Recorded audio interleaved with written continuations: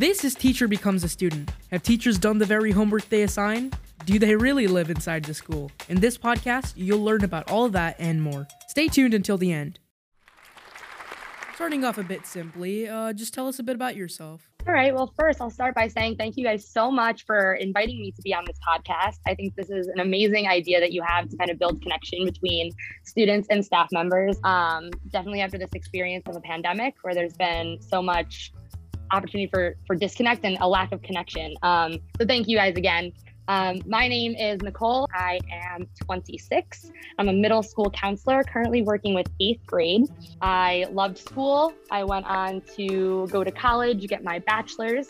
I studied psych and political science. And then I went on to Monmouth University for grad school to be a school counselor and ended up in this wonderful school district. Yeah, that's some of my educational experience, I guess. I'm really excited to get to know and hear from you guys as human to human. Yeah, I'm sure it'll be great. And just to continue, what was one of those tough assignments you've had? So honestly, school was something that never necessarily came easy to me. I just valued being a student. I loved learning.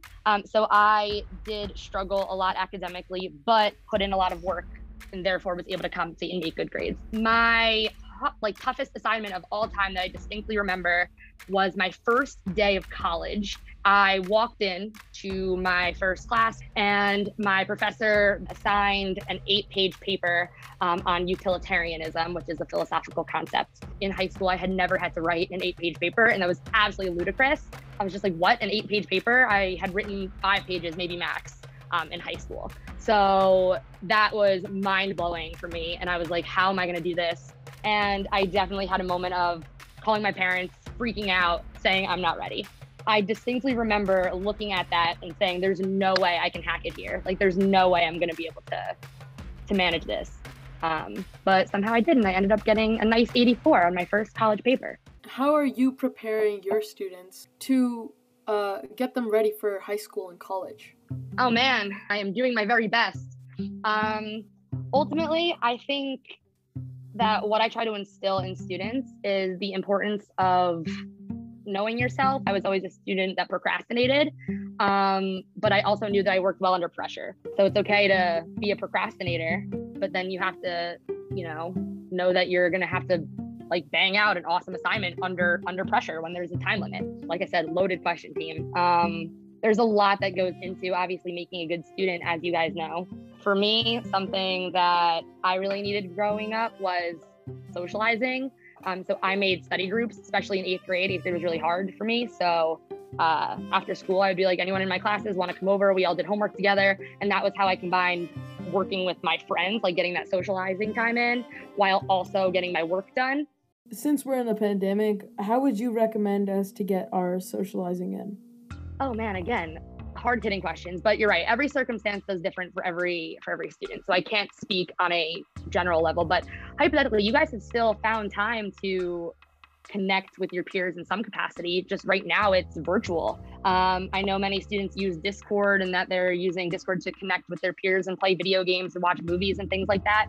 Hypothetically, you could still do that and talk about academics. I know a lot of kids, now, as you said, without socialization, a lot of kids feel bored at home. They feel like they have nothing to do. How many extracurriculars do you think kids should get involved in so that, it wouldn't be too much? I would say, honestly, fill up your time with as many feel-good things as possible.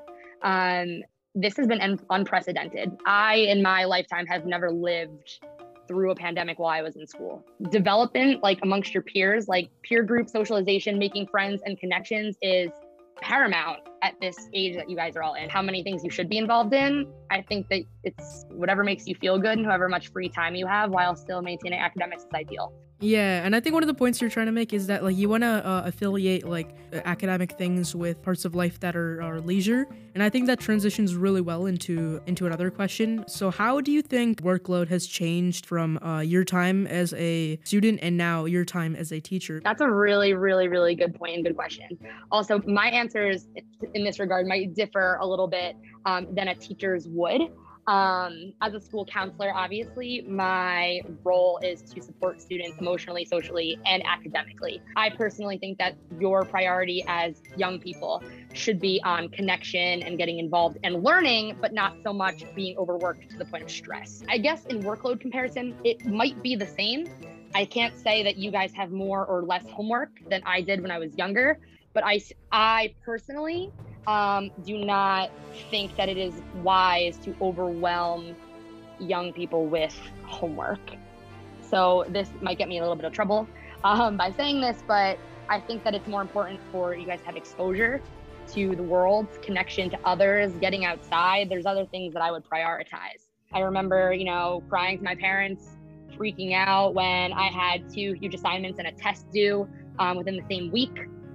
I was like, how am I going to manage this all?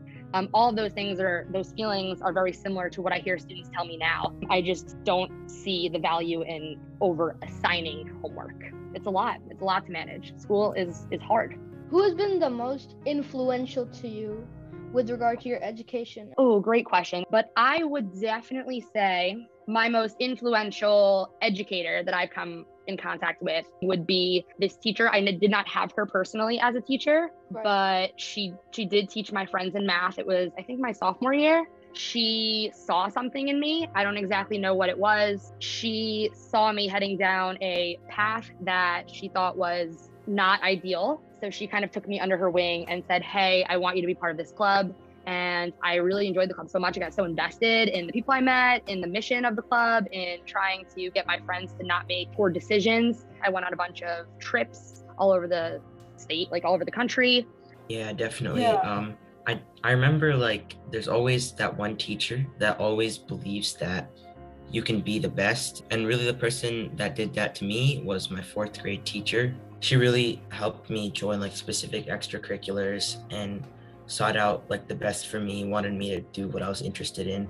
I would actually like to share something about that. My 4th grade teacher, she always, like, whenever I tried to answer anything in class, she would always like take me to the back of the room and then like silently like almost yell at me for like answering because I was answering like too smart or something. If they're genuinely criticizing you for something that isn't constructive, you could have, in that situation, a reflection that could have been made was that she's yelling at me for being smarter. I am smarter. Wow. Like, I feel like that's one of the distinctions that should be made. The way that teachers interact with you does leave an impact and a legacy. If I could kind of, like I said, sum up what you guys are all saying. I didn't necessarily know that I wanted to be a school counselor when I was in school, but I knew that I had a lot of life experiences that made me super empathetic.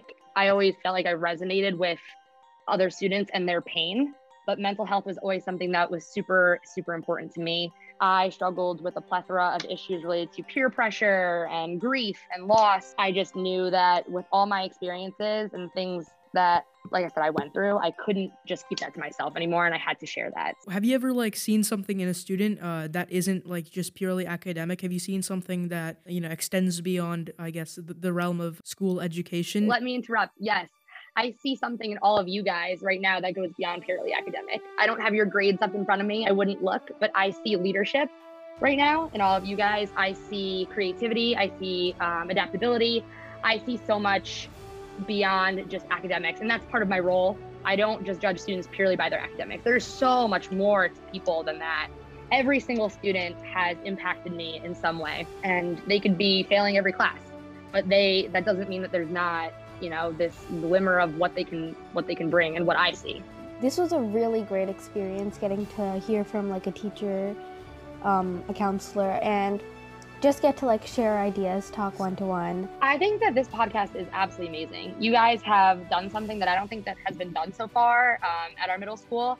I think that it is a wonderful idea to bridge the gap of misconnection between staff and students. I think that you guys are amazing hosts. I know how much prep and conversation and work has gone into making this happen and getting this started. So I am so impressed, and I am so honored that you guys asked me to be on this podcast. Like I said, I can't speak about it enough, but I'm really excited to listen to the next episodes and get to hear more student-to-student conversations. This is going to be a masterpiece when it's finished, and I am so thankful to have you guys in our school and to be part of this. We have a life, us teachers outside of this. We are human beings. And that was Teacher Becomes a Student. Hopefully you enjoyed our show. Stay tuned for more episodes.